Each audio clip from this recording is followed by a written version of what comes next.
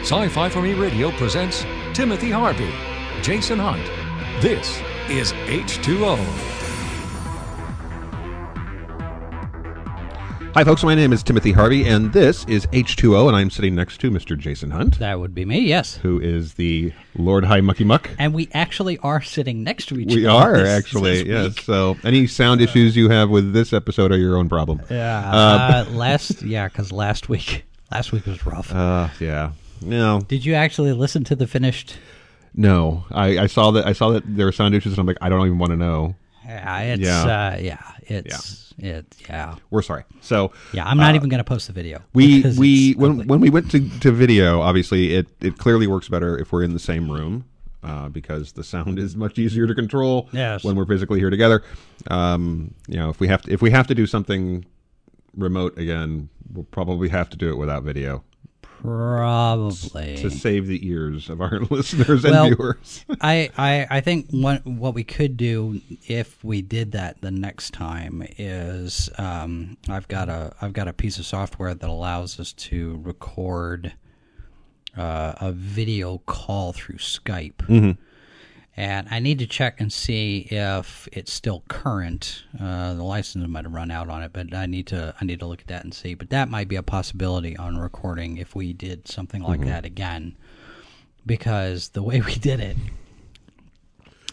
picture wise, now it was okay picture wise, but the sound on it is just terrible. So I don't know if that's an artifact of the software we were using, if we've got another piece of software that would work better. But the challenge with a lot of them is with something like, say, Audacity, you're recording one side or the other. You can't record both sides of the conversation. So you have to go through a lot of manipulations and machinations and string this chord here and run this chord here and in order to be able to get both sides of the conversation. We run into this all the time when we have people dial in for our other podcasts, where it's all coming through the laptop goes through the mixer goes, it's like knee bone connected to the thigh bone.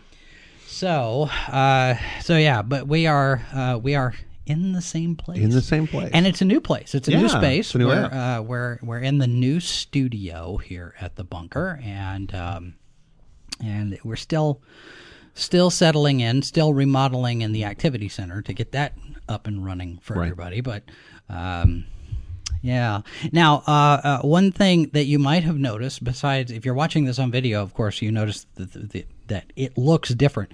But there's also a difference in the sound, because the opening that you normally hear, what you've been hearing for months and months and months and months, the following podcast is brought to you by, that's not here anymore. Right. Because Superhero Stuff, after 120 episodes, has decided that they're dialing back pretty much all of their podcast sponsorships across the board. They're rethinking some of their marketing plans and strategies. And so as of this episode, they are no longer a sponsor of the show. And it's amicable. They're not sitting there saying we can't stand what you did. Right. That sound was horrible on that last episode. It was the last episode, wasn't it? Yeah, they're just being nice about it. No, we're very, very grateful and appreciative of all their great support for the last 120 episodes. I mean, that's 120 episodes is a long time. It is. February of 2014, I think, is when that episode was episode 15, and it was a long run. Yeah, no, we're very, very grateful. Thank you guys. We appreciate it very, very much. Here's my next question to you, sir. Since Superhero Stuff is no longer involved, are we still going to be weekly? Because you remember that we went weekly because they started promoting it that way. That's true. Well, I'll tell you what. Let's put that out to our listenership and viewership. Sure. If you guys want us to do weekly, H2O at sci-fi4me.com. Let us know. Do you continue? Because we've got a steady audience. We've got people that listen every week, and I'm assuming it's more than the same two people listening over and over and over again. And if it isn't, thank you for your dedication. Really. But yeah, let us know. Does the weekly schedule still work? Because we're in the process here of thinking and rethinking. We're constantly adjusting and trying to figure out what works best. Right. Not only for our schedules and all of the other content that we're generating, but what's best for our audience, what's best for our listeners, what's best for our readers. And a lot of podcasts are on the 2-week schedule that we started off with. Yeah, right. And we went to a weekly schedule, and it's been a lot of fun. And I'm not saying that we don't want to do the weekly schedule. Some of them are daily. Yeah, that's very true. Some of them are video daily. That's true. So wait, they have money. Yeah, that's also true. But obviously, we do this not only because we like hanging out and talking about this stuff, but the political season will be over soon. Yes. We actually do like hanging out and talking about this stuff. But the thing is that we also do it for you guys too. So it is the give and take. We always think about the fact that we have an audience and what we can hopefully bring to entertain you guys and entertain and inform. Yeah. The me part of Sci-Fi for Me is actually you. Right. So there's that. All right. So we are recording just before Halloween weekend. All Hallows Eve. Halloween is on a Monday this year. I know. It stinks. What can you do with that? I can't even wear a costume to work. I wouldn't wear a costume to work anyway. Your uniform is your costume. I know. All right? Yeah. Thank you. Yeah. Yeah. So, what you should do is in the back window or even on the dashboard, put a baseball bat wrapped in barbed wire. Yeah. Well, considering the guy who I actually wouldn't have minded that today, the guy who decided that merging into my lane with me in it was a good plan, and then got angry because I wouldn't drive into the semi that was on the other side of me. How to make dare room you, for sir? it. I know. How dare you? I am a horrible human being. I feel bad. It would have just been a flesh wound. Yeah, right. Well, I was driving a Jeep. I thought I would have, No, I would have been. Well, not even a flesh wound there, right? Those things are built to crash. Right. Well, right. Yes. Sure. So, speaking of flesh wounds and Halloween. Yes. This is our annual Spooky Ookie episode. Yeah. And I thought what we could do, because last year we talked about just spooky stuff in general, just Halloween stuff in general, I think. And this year, talk about constantly adjusting content and making differences and changes and whatnot on the site. This year is our first Halloween episode where we have horrorforme.com. Yeah. And as part of that, we have recaps of several horror-themed shows. Yes, we do. One of which just delivered a very, very, very yeah, twist. No kidding. The Exorcist, of course. We're doing recaps of The Exorcist, Channel Zero, Candle Cove, which is on Sci-Fi. Right. You guys have The Walking Dead and Fear the Walking Dead over on Zompocalypse Now. Yes. Which is also available on iTunes and podcast.com. And then Scream Queens. What else? What else are we doing that's a regular recap of a horror show? We were doing American Horror Story for a while. Right. Kiri Evans had to bow out for a personal sabbatical for life and stuff. Is it all recovering right now? Yeah, I want to say that there's another. Oh no, Catherine's got Van Helsing. Right. You've got Winona Earp when it's on. So yeah, there's quite a few. We've talked about doing recaps for Bates Motel when that comes back. There's also, let's see what else is out there that's a horror show. Well, Tales from the Crypt is on its way. It's in development now. I think we're seeing more of them. And Dustin and I talked about this a couple weeks ago on Zompocalypse Now. There actually isn't. Well, we're seeing this explosion of science fiction and superhero stuff. Ash versus Evil Dead. While we're seeing this recent explosion of that side of the genre world on television, we aren't seeing that much in the horror side. We're seeing more, but it's not the same kind of just, it's everywhere. Right. The Strain we're not currently covering.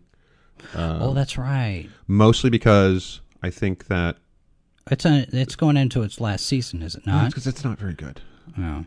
That's there's also From Dusk Till Dawn, the series on Netflix, which spent most of a season recreating the first movie, which is interesting, and adding to it. As I understand it. Yeah. I didn't watch it. They fleshed it out. And then you've got Stranger Things, also on Netflix, right?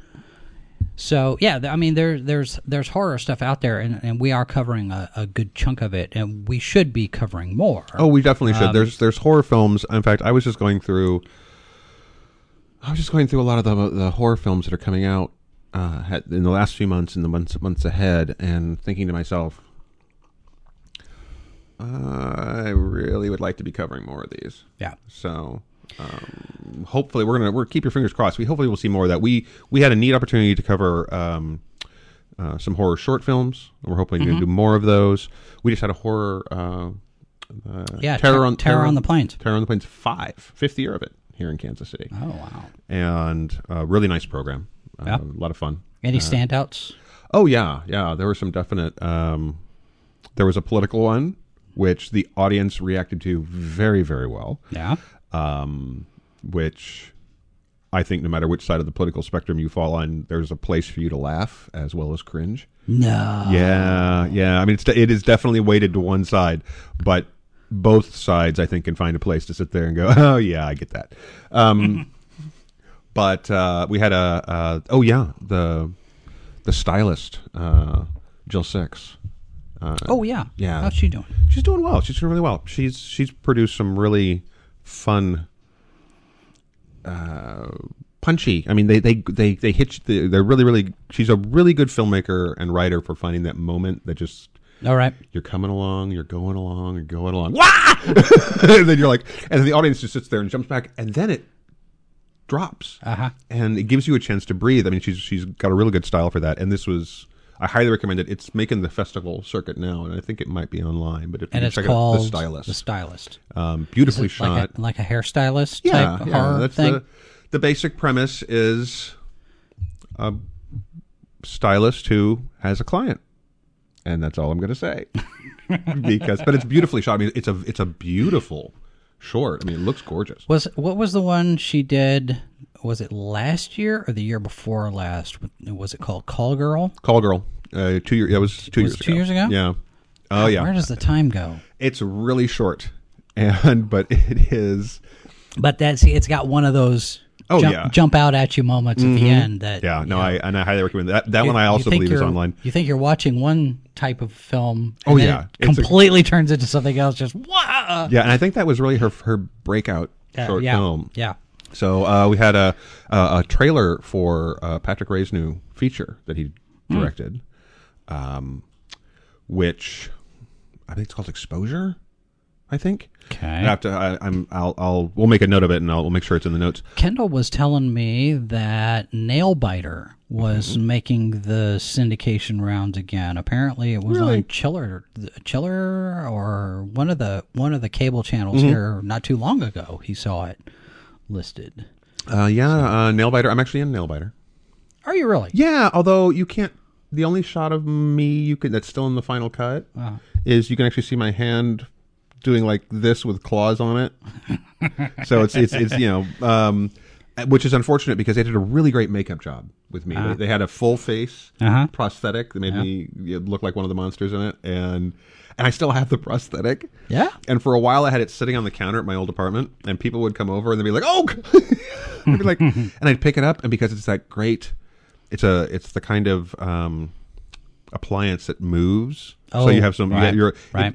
I couldn't move a whole lot because the way it's just enough. Right, but just enough. But it's soft and it's pliable. Yeah. And so it's just like really creepy. Yeah. I'm trying to think because now it is the Halloween season. Mm-hmm. You've got all of these Halloween shops everywhere, right? Mm-hmm. And they're all selling skeletons. Mm-hmm. I remember that idea that we had for the red shirt. Sure, yeah. Now I'm trying to figure out where I'm going to put it. Now wait a minute, where? Well, you swap them out. You swap them out with the suit of armor. Oh yeah. Well, see, because if we make them a red shirt, he could be out all the time. That's true. Well, you could put him on the other side with the suit arm and move the lamp, and then you give the mountings there. Yeah, we could do that. Yeah, I don't know. It's just right now, since there are so many of them that are selling skeletons. There is one right around the corner from one of the hospitals I stop in at, and I keep meaning to go in because it's one of the giant stores. It's the Walmart sized. Right. Yeah.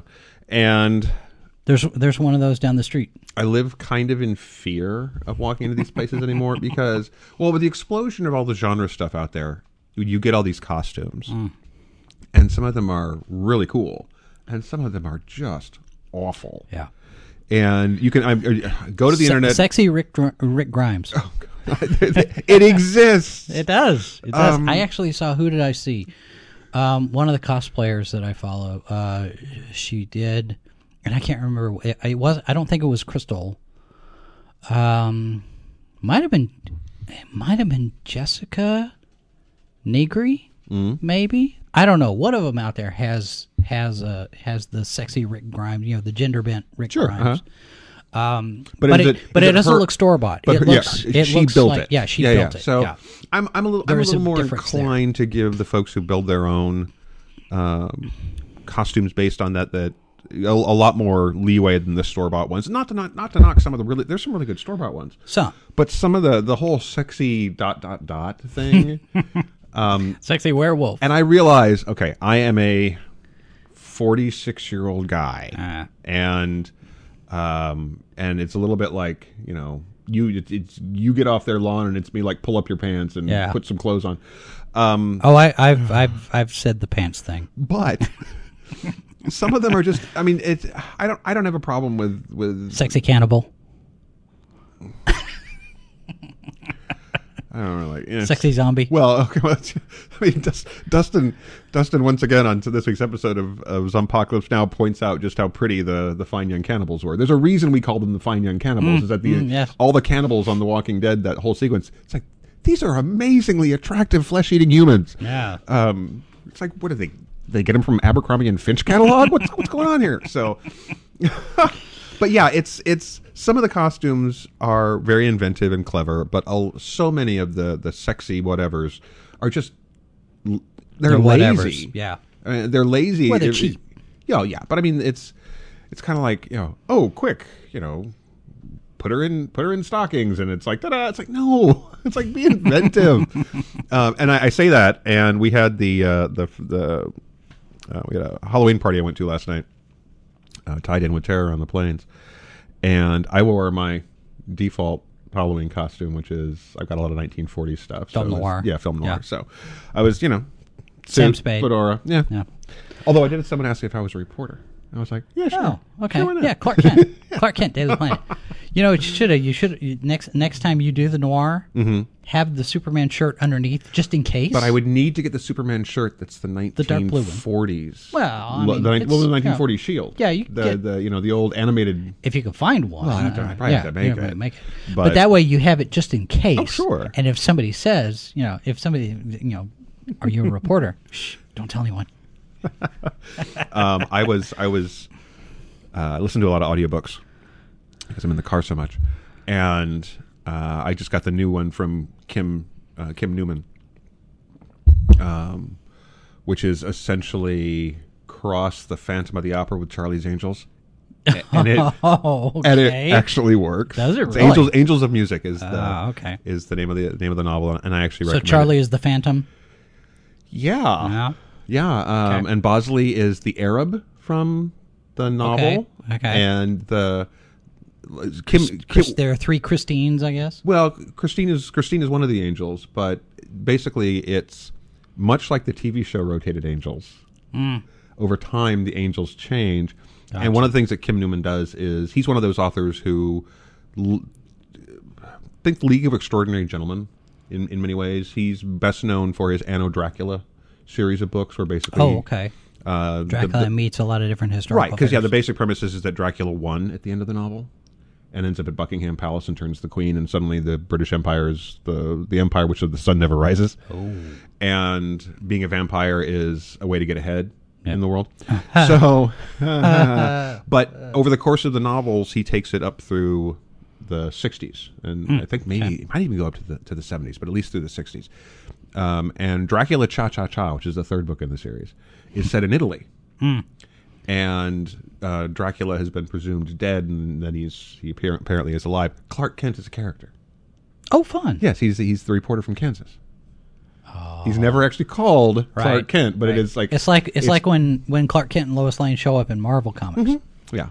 Well, and there's for those of you who follow such things, there are certain characters that are definitely much in the public domain. So if you want to write a Sherlock Holmes story, it's actually really easy to write a Sherlock Holmes story. It's not easy to write a good one. Yeah, I was about to say. But he's a character that you can no one's going to sue you if you use Sherlock Holmes. Well, they tried. Yeah, they might try, but in the U.S. certainly they will. Yeah. But certain characters you can't actually use without giving somebody some money. Clark Kent is one of those characters.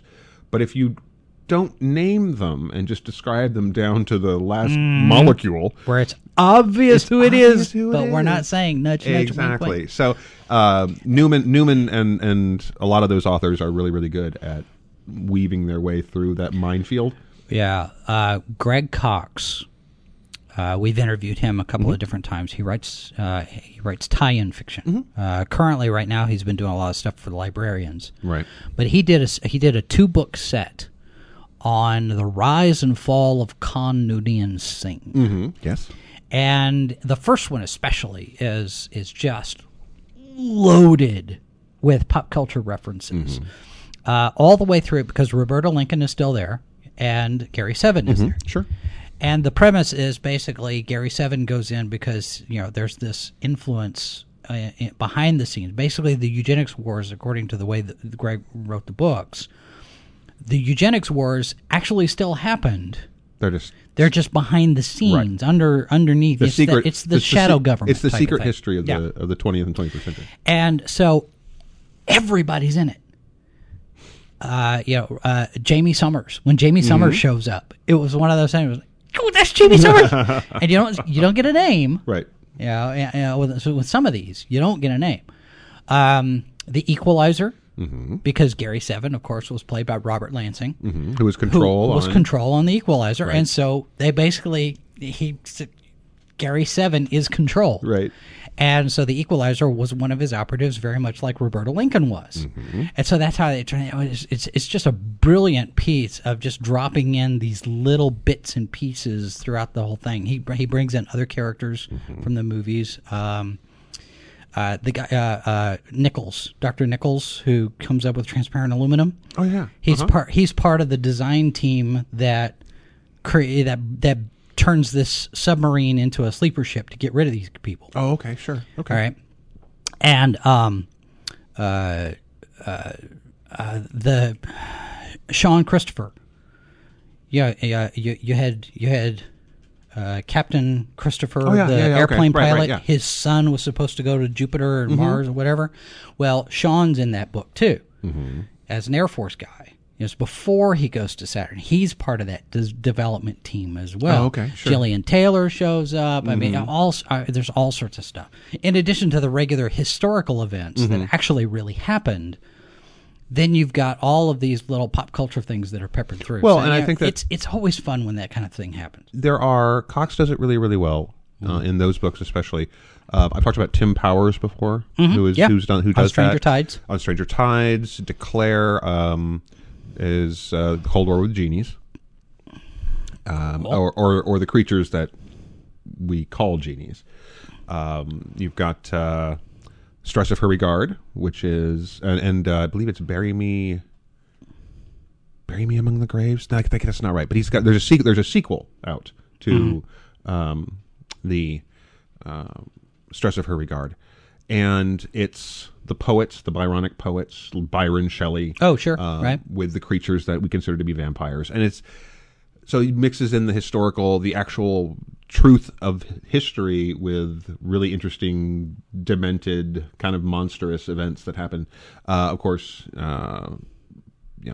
things like League of Extraordinary Gentlemen. Penny Dreadful did the same thing. Right. And and which, again, Penny Dreadful is the closest we've ever got to a proper League of Extraordinary Gentlemen adaptation. So far, I have fingers crossed. They're still talking about it. I haven't heard anything since the initial announcement. There hasn't been any news in development, quote unquote, air quotes there. I think they are. You potentially run into the same problems that we've been talking about, which is some of these characters. A lot of what they did in the comic was take these characters that were public domain and then run with them, or sit there and you could draw someone who was clearly a reference to another character who wasn't public domain, but they'd look just different enough and they would never be named. Yeah. So you could get around it. It's harder to do that on television. So, I mean, the rules are a little different. So I can understand them trying to work their way through the legal minefield. We'll get it about the same time we get Buckaroo Banzai. Right. Yeah. Oh, yeah. Well, that makes me sad thinking about Buckaroo Banzai. It's not over. Well, no. Well, that's true.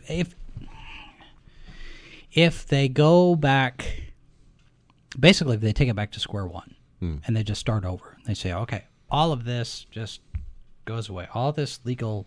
You remember in what was it? Beverly Hills Cop 2. Gilbert Gottfried. Mm-hmm. He plays the accountant. Yeah. I have something over here. I have what over here? Then I have something over here, and you just forget about this one over here. I'll just give you this one, and you just forget about this one. This goes. Yeah. So I think. I know that was a terrible Gilbert Gottfried. If you have, all of the powers that be, if they agree that, okay, back to square one and we start over from scratch based on the original contract because of what actually got sold to MGM or not. Right, yeah. Then I think maybe eventually you get through it. But it's going to be such a legal boondoggle. My kid may graduate college before we get a Buckaroo Banzai. Hey, at least maybe we're still going to get it though. But I think unfortunately, League of Extraordinary. Use the words, gentlemen. Yes, use your words. Is it kind of? I suspect it's kind of in the same boat. I'd like to be wrong, but I'm also. I guess my biggest concern is that they're going to make the same mistake they made with the film, which is thinking you have to Americanize it. Oh, right. And that's like what they're doing with Dirk Gently. Because Angie Fiedler Sutton just did a recap for the first episode, and one of her quibbles that she's sitting there going, it doesn't really too terribly harm it, but why'd they put it in Seattle? Yeah, it's that kind of thing. So and I think there's this idea, rightly, wrongly, you can argue it pretty much any way you want, that because your larger audience is American audience. Yeah. And for some of these things, you're looking at stuff that you're not even taking into account the question of a Chinese audience, which of course is a huge market that everyone's aware of. Right. Some of these things just don't translate well. It's like comedies going overseas in other languages. A lot of times the humor just isn't cultural. Well, and American audiences get British humor to a certain extent. Oh, sure.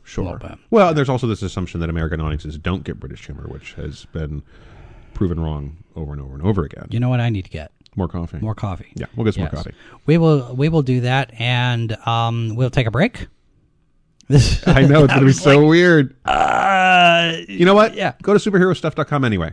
We like them. They got cool stuff. Yes. They've been a good friend to us. Yes, they have, and we appreciate their support. We wish them well, and we have told them the door is always open. So, if it looks like there's going to be an opportunity for another partnership at some point in the future, then we'd be happy to have them. Happy to have them. So, all right, we're going to go be happy to get more coffee, and we'll be right back. This is Sci-Fi for Me Radio. I'm meteorologist Brian Busby. If you're traveling to a convention this weekend, especially if you're a cosplayer, it helps to know what the weather's going to be like. Rain and fur don't mix very well now, do they? That's why every week Sci-Fi for Me gives you the weather forecast for every city hosting a convention. those we have on our list anyway, and that's worldwide, not just in the United States. It's part of our commitment to bring you content you won't find anywhere else. Just click on the Conventions tab over at sci-fi4me.com, your portal to the science fiction multiverse. Whoa, where'd you get that shirt? Bought it at the convention last week. It's an Atomic Cotton design. Atomic Cotton? Yep, they got t-shirt designs from sci-fi, horror, cult films. All the shirts were really unique and fun. I had to get one. I gotta wait for another convention, though? Nope, AtomicCotton.com. I ordered a shirt. Shipping was super fast. Atomic Cotton, where Erica and Zach combine their passion for art and film to create wearable art. All original, made with a love for the genre. Coming to a convention near you very soon, or find them on the web at AtomicCotton.com. Atomic Cotton, shirts and art for fans by fans. This is Dan Handley, inviting you to join me for live tweets during Once Upon a Time Sunday nights, and don't miss our recaps only on sci-fi4me.com. Back on H2O, Jason Hunt here along with Timothy Harvey. Hello. The Halloween edition. Yes. There's no spookiness about 135. There's not. Yeah, I kind of did. Because you and I do this anyway. Yeah. I mean, we talk about this stuff anyway, so it's not hard for us to sit there and go push record. Although now, in our new configuration, I'm not leaving everything out anymore. Right. Yeah. Because when we were in the old space, I used leave all the microphones and all the cables and everything strung out, and trying to be a little bit neater, a little bit more contained. So whenever we get done recording, I can coil up all of the cables and the microphones. I actually put things away. Right. There's a spot. Everything. There's a place for everything and everything in its place. So from that standpoint, it's a little bit more. Okay, well, but even so, I was not too worried. I mean, we enjoy this, so yeah, I could guess doing it whether or not. Well, we'd be doing whether or not we were recording or not. We'd be having these discussions. Maybe, yeah. Maybe not in some of the depth we have them. No, probably not. What'd you think of the Exorcist twist? That it's actually a sequel. Mm-hmm. I kind of like it. Yeah. Well, and I'll tell you why.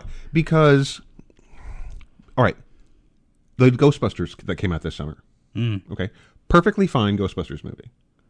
Not great. Not anywhere near serviceable. Yeah. Well, yeah, and I think in many ways we tend to forget that the first film. There's a whole lot of nostalgia and emotion tied in with the first film. I loved the first Ghostbusters film, but we also remember that the second one was kind of not very good. Right. Okay. Not as good. So this is a perfect. I think a lot of people would have been much, much happier with the female cast Ghostbusters if it was a sequel. If it was overtly a sequel. Right, because there's hints that it's a sequel, but there's also hints that it's not a sequel. It's confused. It's kind of got a bit of a confused identity. It doesn't know what it wants to be. I enjoyed the film. I laughed. I was entertained, but it's not. I mean, it was also one of those things where I wasn't Well, plus, we saw from the marketing that Sony didn't know what they wanted it to be because the very first trailer was 30 years ago. Mm-hmm. We're like, oh, it's a sequel. Yeah. And then it wasn't, and we're like, what? Wait, what? Wait, huh? I think there's something to be said for recognizing the universe you're playing in and then running it. Ash versus the Evil Dead works in many ways because there's the acknowledgement that he's gotten older. Yes. And that he's, there's something kind of ludicrous about a guy in his 60s running around trying to save the world and trying to be, with a chainsaw strapped to his arm. But also trying to think that he's the ladies' man he never really was. There's... So Lothario. It makes the show work, chainsaw. In a lot of ways because you recognize the history and you're riffing on it. Mm-hmm. For The Exorcist to sit there and look back at that film and recognize that it is, it's a world worth playing, and I think you're telling the audience that we're respecting you because you're a fan. The reason you're even watching this show is because of the movie. Mm-hmm. I highly recommend Exorcist 3, the third of the films. Ignore Exorcist 2. Richard Burton, amazing actor, terrible film. Now, Exorcist 3 is more of a direct line from the first one. It's a direct line from the first one. George C. Scott is in it in one of his few horror film roles. Notoriously studio tampered with. The ending has got 10 minutes of tacked on things that were shot after principal photography wrapped because the studio was like, we're confused. And we would happen with Suits. I would love actually someday to see, and it's the footage as far as we can tell is completely gone. But we would love a lot of people would love to see the actual original ending. And William Peter Blatty, the writer of The Exorcist, directed the film. I mean, it was his, and then the novel's worth picking up, certainly worth picking up as well. But it references the whole plot is that the events of the first film had consequences. And that things didn't just stop once the credits rolled. Sure. And I think there's something to be said for recognizing that acknowledging the source material is a good thing. And so The Exorcist, like, all right, guys. All right. And it's not a bad show anyway. I mean, you know, it's a right. I think it's a well-made show.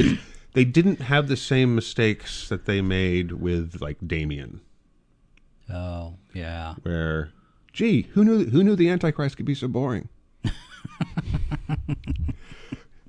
Dear Hollywood, the devil should be the most entertaining person on the screen. Well, how many times have you complained about that with Lucifer?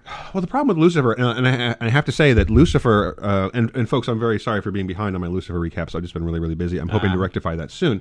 I know. He reminds me periodically. Like, it's my job. All the time. That's what I do. It is his job. You know? Fearless leader. Is that the first 3 episodes of this season were the same? I had the same problem really that I had with the first parts of the first season. Is that it was more soap opera than anything else. Yeah. There were glimpses, there were moments where they'd throw something out there and be like, and then be like, oh, let's talk about Chloe's love life. No, let's not talk about Chloe's love life. Why is Lucifer still so unself-aware? Blah, the things that ticked me off. Yeah. But there have been some shifts and some stuff they're playing with, and especially this most recent episode, I think, potentially can bring it back. There's a model for Lucifer, and I am always going to be a little bit annoyed that they're not willing to play with some of the bigger themes that the Vertigo series did. And I get it because it's a TV show with a budget. Right. But there were the arguments about free will and predestination and good versus evil and the things like that the comic book were able to do and make Lucifer such a compelling, not exactly hero of his own story, but at least... Yeah, but that's story stuff. That's script. That doesn't necessarily mean that you're going to have to blow your budget with that kind of a discussion of those topics. Well, it shouldn't. Depending on how it's handled. I think that they made a decision to play Lucifer, and I enjoy the show. Don't misunderstand. I actually enjoy. I mean, for all that I can complain about it being a soap opera, I watch it every week. I like the show. I like the cast. They're doing a fine job.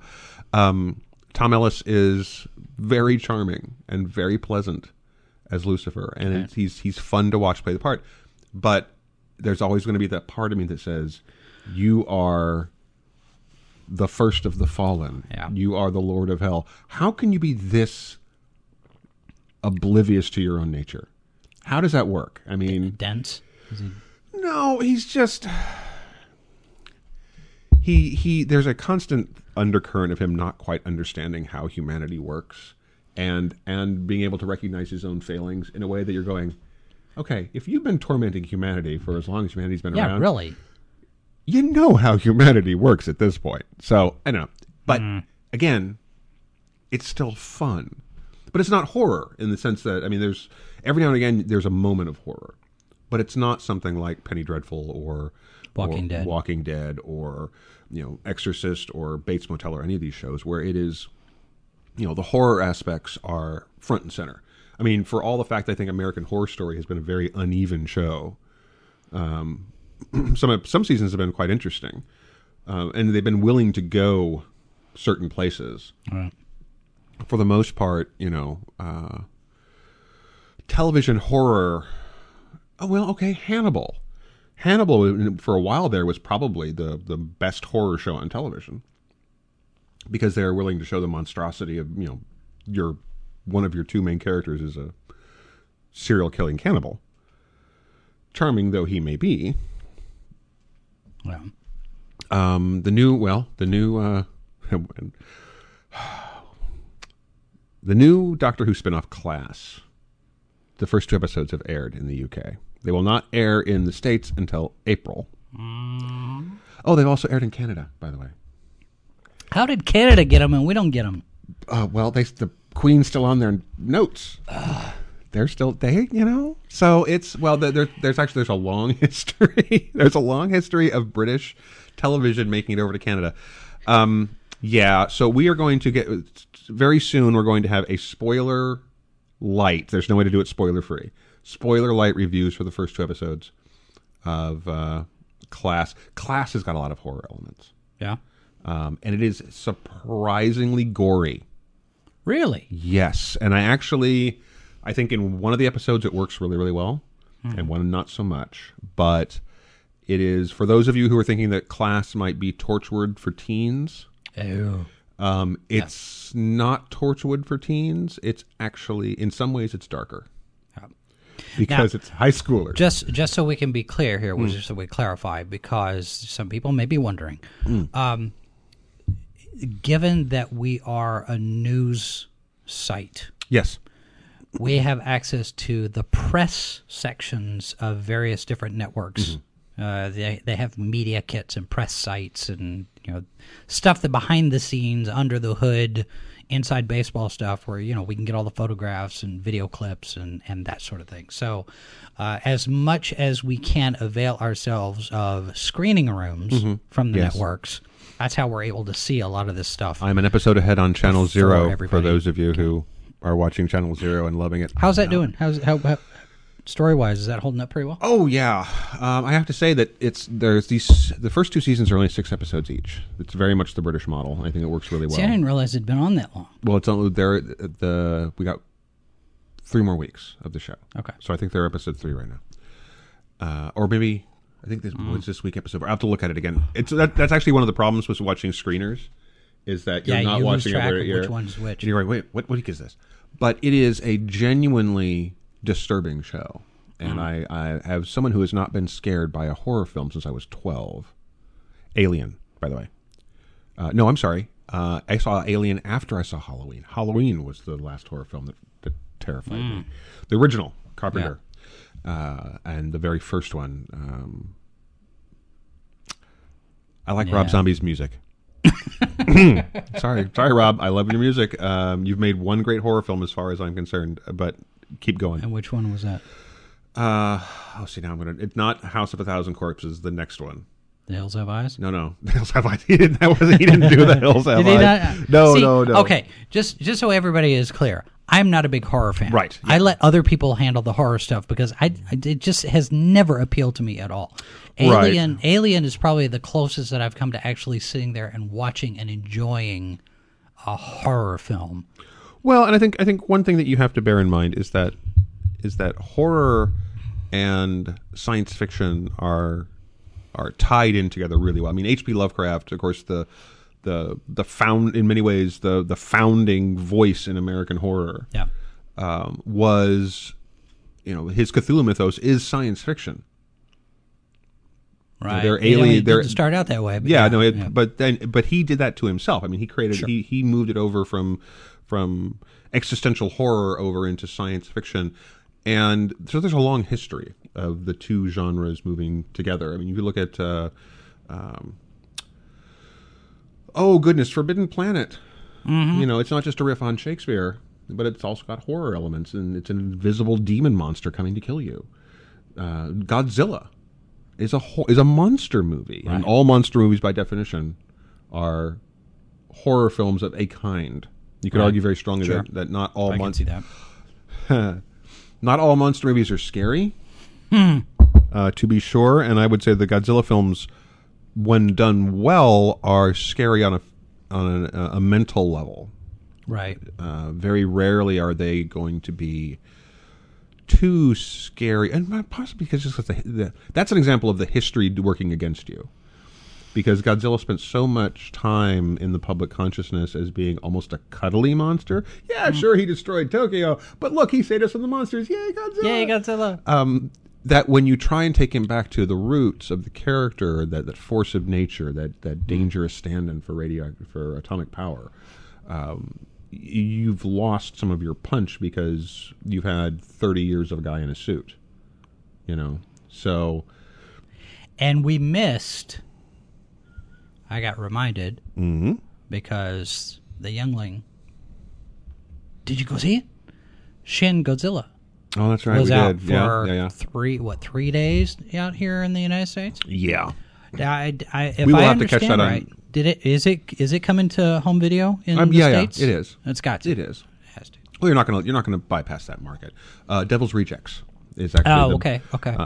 So if you've never not seen Rob Zombie's Devil's Reject, I highly recommend it. It's a crime movie as much as a horror film. Yeah. And it's really well done. But I'm not. I can't. His Halloween films are not. It's like the remake of Psycho. Okay, so no, because the problem with the remake of Psycho is that aside from it being completely unnecessary. Yeah. Well, so that is the remake of Psycho is a shot-for-shot remake, and that's an art project. Very expensive art. That's a filmmaker. That's a film school assignment. That's a fan film. It's a fan film, and if the first Psycho had not existed, it would be an adequate thriller. But I think that for all that Gus Van Sant is a talented filmmaker, he's not Hitchcock. Oh no! And you can have. It doesn't matter if you reproduce the shot. You can't reproduce the energy. There's something about a Hitchcock movie, and possibly because he was so awful to his actors on set, and how he treated the women, his actresses. That's what I'm doing wrong. I mean, Hitchcock is it's well documented that Hitchcock was a monster to the leading ladies. I wonder how much of that was an act. To hear some of them tell it, they were terrified of him. But I wonder how much of that was an act. I don't know. Was him putting on... Who knows? But they were legitimately scared of him. Huh. And he... Was it Tippi Hedren? Whose career he almost destroyed because she wouldn't play along? I think I heard something like that. So, but he was also one of those people who... He was in a... See, there's a scary thing right now. When you consider how much in those days the studios and directors had real power... Right. That they could make or break a career. That's almost a horror film in itself, is that you could just be going along trying to do your job as an actor, and someone goes, it's like, but I'm just, nope, it's over. So, there's something... There's a short film in that. There is a short film in that. Well, could you imagine someone remaking North by Northwest or Vertigo? No. It's... Some of that stuff is rooted in the concept, in the time as well. It comes out of the reason some of those films work, especially some of the horror films, really work is because of when they were made and who was cutting new ground. Psycho works because it's legitimately a creepy story. Robert Bloch is a fantastic writer. Heavily influenced by H.P. Lovecraft. Yes. And he created a really, fascinating character. But there's something about that whole, the first... shower scene. You don't see what you think you saw. It's a very artful, and it's quick too. Yeah. Well, it's brutality is being a short, scary moment. Yeah. It's really hard to take that away from the fact of just how groundbreaking that was for the time in film, and so much of that stuff is when you go back and try and remake some of these things, you don't have that. We're here treading new ground. It's funny. I was the other day. I was talking to a friend of mine. We were talking about Star Trek 6, and I had just sat and watched it, and I was noticing little things. And something that I noticed I was watching Star Trek 6 a week and a half ago. After resetting the room, and you got to test the sound system. Oh, of course, sure, yeah. So I'm watching, and I notice for the very first time, it hits me that Valeris's uniform is wrong. She has on her lapel, the shoulder strap is gray. which is operations. Right. Her undertunic, the shirt, is red. They don't match. And I'd never noticed it before. And now I can't unsee it. Yeah. I noticed it and we're like, wait a minute. And what they did to Chekhov, wait, he's a commander. He's been a first officer. And it started bugging me, some little things throughout the movie, just little tiny things. I was talking with a friend of mine, and he asked me, and said, can you ever sit and just, I mean, not vindictively or anything, just honest curiosity. Could you ever sit and just enjoy something? Given what we do as journalists, as filmmakers, as writers, all of this stuff, because we're so steeped in the craft, because we do this kind of thing. Right. We've done it. And I hear you talking sometimes about the horror side of things, the blood and the gore. Sure, yeah. You're looking at the effect. Oh, yeah. Not the effect of the effect. Right. And I'm watching, and there are times where I sit and think, yeah, it'd be really nice if I could just sit and enjoy something, just watch it just to watch it, but I can't. Well, and you know what? It's interesting. I actually, for those of you who I don't know if I talk about the process at all. For when I'm reviewing something, I actually watch it 2 or 3 times. The reason for me is that at least once in there, I want to watch it just for it. Mm-hmm. And usually I can find, whether it's the first time or I'm just watching, I'm not taking notes. I'm just trying to watch the episode. Right, and then I'll take it in. Yeah, and then I'll, and if that's not it, where I'm stuck on the analysis part, and I'll end up I'll pick up the notepad and start making notes as it goes. There'll be something that goes, I got to write this down. Right. But usually somewhere in those 2 or 3 times I'm watching it, there's a time where I can sit there and go, okay, all right, I like this, I don't like this, but I'm doing it as a viewer. Right. It's harder with some things. Dustin and I have a hard time with The Walking Dead for that very reason, because we've read the comic.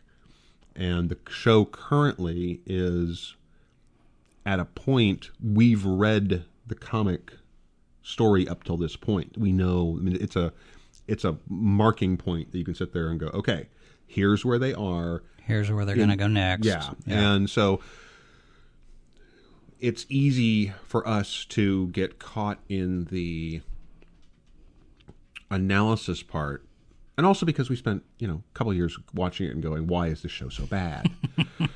So it's harder for us sometimes. What you're doing with Fear of the Walking Dead now. Well, the problem with Fear of the Walking Dead is that what we were hoping for was something that doesn't come with this baggage. Yeah.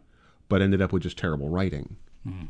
And oddly enough, the last few episodes of the second season, the second part of the second season, there were more good episodes than bad, and we were kind of confused because we'd gotten so used to going, why is this show written so poorly? And suddenly it's like, hang on, did they bring in a writer?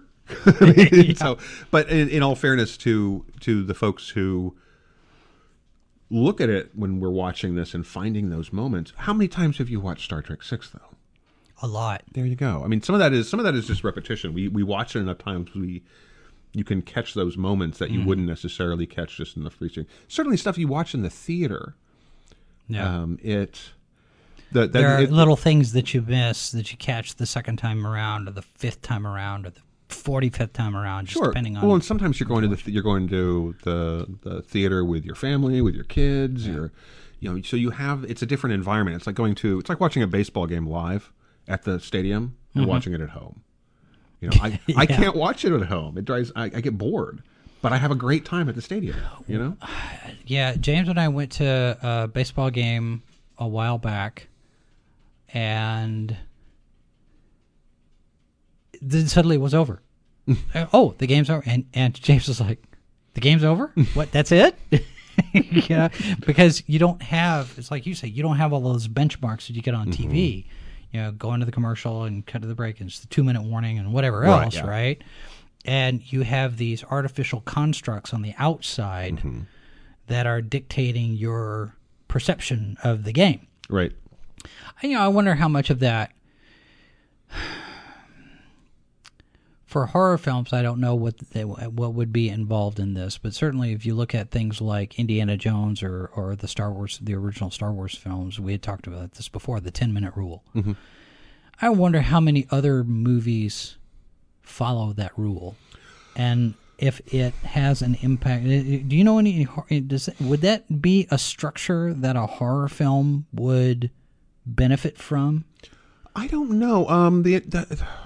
I'd have to take. You don't really think about it in terms of that for horror films. You definitely think of a three-act story, mm-hmm. and or on horror, is it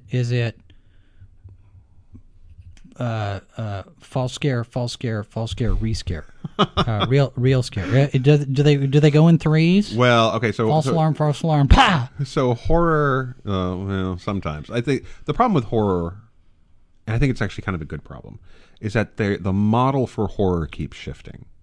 Okay, and in many ways that has benefited the audience, because you look at the 80s and the 90s and the slasher genre. Yeah.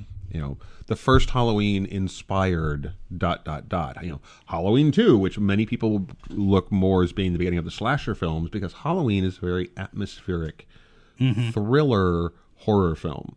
It has surprisingly little blood. It's like watching the original Texas Chainsaw Massacre. You forget how little violence is actually in the Texas Chainsaw Massacre. Well, because back in those days, you couldn't show that much without getting an X rating. And then, but it scared you in a way that if they splashed blood all over the screen, it wouldn't have scared you. Your brain did the heavy lifting. So, but you look at something like that where you had those where you would set up here are the kids, and they've come to Camp Crystal Lake.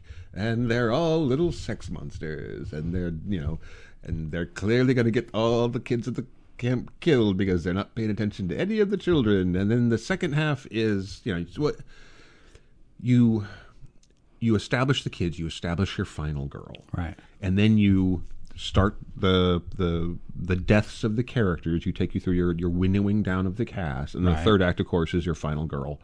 And again, you can do it with a final boy too, but final girls are the model for the slasher films. And the third act is basically, the two of them squaring off. Yeah. Usually with a coda that involves, where's the body? Yeah. You'll be proud of me. Uh-oh.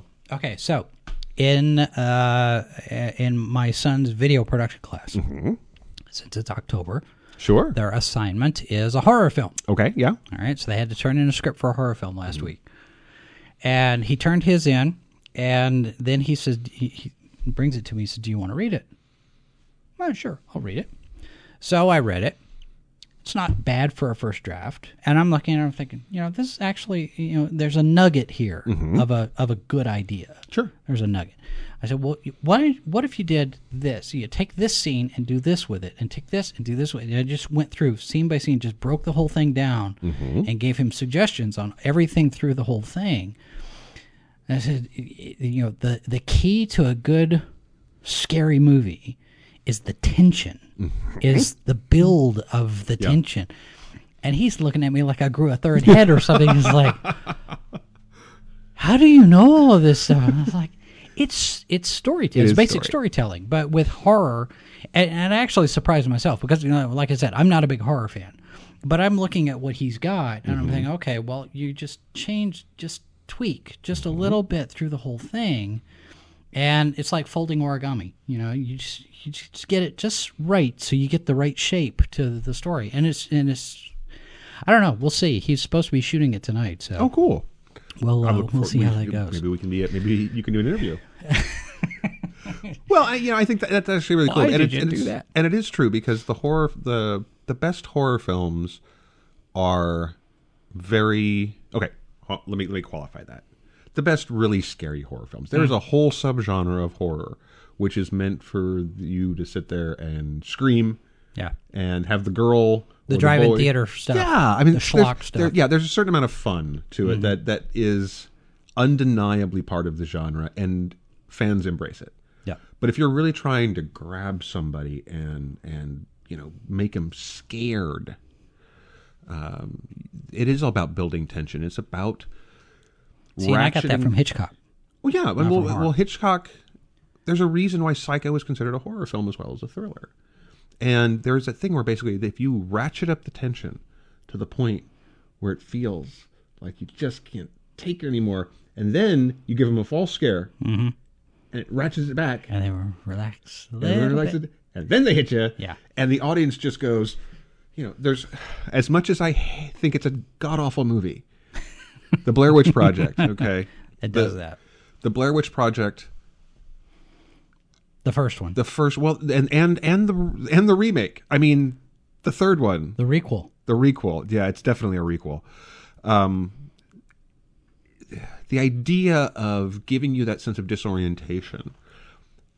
Audiences really embraced that with the first one, and I never did, because to me it felt very...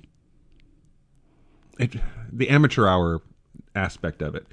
And hey guys, it was an incredibly successful film, and all power to kudos to the filmmakers, but I did not think it was a good film. But by the time it gets you to the end, if you are invested in that film, the tension is very, very high. Yeah.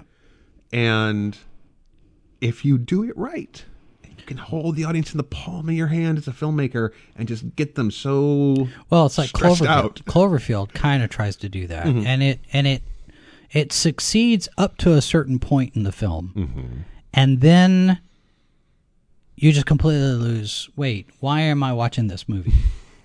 Well, the problem with Cloverfield, I think, for me was, more than anything, is we've had the giant monster movie before. There were times when people were thinking it was a Godzilla remake. It was another American Godzilla film. Right.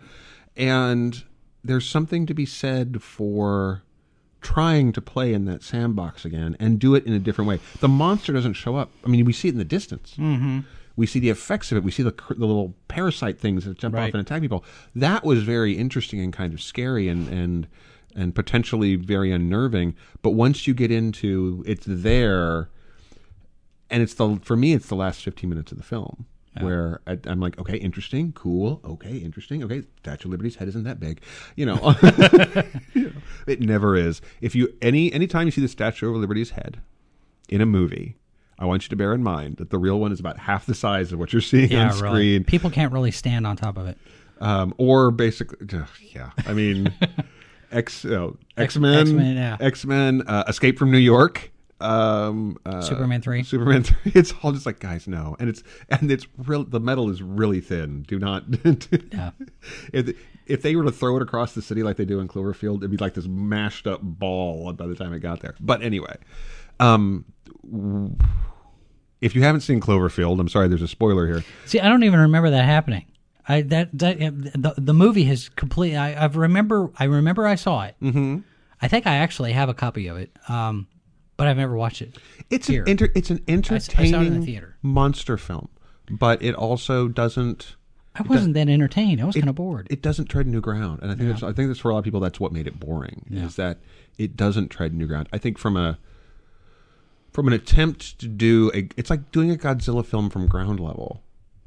And I think that's something to be said for that, because for the majority of the people running and screaming, it would be the noise in the distance and the explosion and the thing. You wouldn't know what it was. Right. In the, it almost captures what you'd think it would look like if something like that happened, because you wouldn't know if it was a terrorist attack or, it's the unknown. Sure, but you'd hear these noises and then you'd see the effects, and that would be the creepy part. It's when you finally see it. It's there, up on the screen, stalking you through Central Park, apparently on tiptoes, because giant monsters aren't that quiet, and then eating people. It's like, okay, hang on, whoa, time out.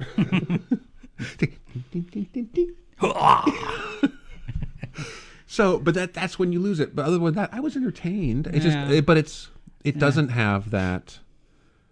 It doesn't have that. It doesn't last. No, it's not going to be a film. It's cotton candy horror. Well, and the problem is that giant monster movies often are. No. Because the best horror films, the ones that really get you, the ones that get under your skin, the ones that are, I think, the ones that stick with you the longest, are the ones where you could see that happening. There's a part of you that says, What if? So your Freddy Kruegers coming out of your dreams and killing you in your nightmares, That's one thing. But going back to Carpenter's Halloween, that shadowy figure in the distance who's just standing there staring at you and you don't even know it, or staring at your kid. Yeah, that's creepy. Session 9. Highly recommend Session 9. Filmed at an actual mental hospital that was being converted. It's apartments now. Ooh. Wouldn't you like to live in an apartment that was for a mental hospital where people died? Pennsylvania, I think. Anyway, great movie. Really, really well done. And very, very disturbing. And the best part about it is that it leaves you with that ambiguous sense that it could be a story about possession, or it could just be a story about a man losing his mind and giving in to the darkest impulses. And that's the stuff that stays with you, because it's the human monsters that are far scarier than the psycho killer with the mask. It's like, unless it's a clown, which apparently is the big thing now. The big thing now. Yeah. Well, speaking of darkest impulses, we're going to invite you to give into your darkest impulses. Give us your favorite scary movie. Oh, yeah. Your favorite horror film, your favorite science fiction horror film, monster movie, anything there that you like. You can send us a note, h2o@sci-fi4me.com. Also, we are kind of taking an informal poll. Do you want us to go weekly, continue weekly, or go every other week? And of course, you can leave a comment on all of our social media. We're on Facebook, Instagram, Twitter, Pinterest, Google+, YouTube, and Tumblr.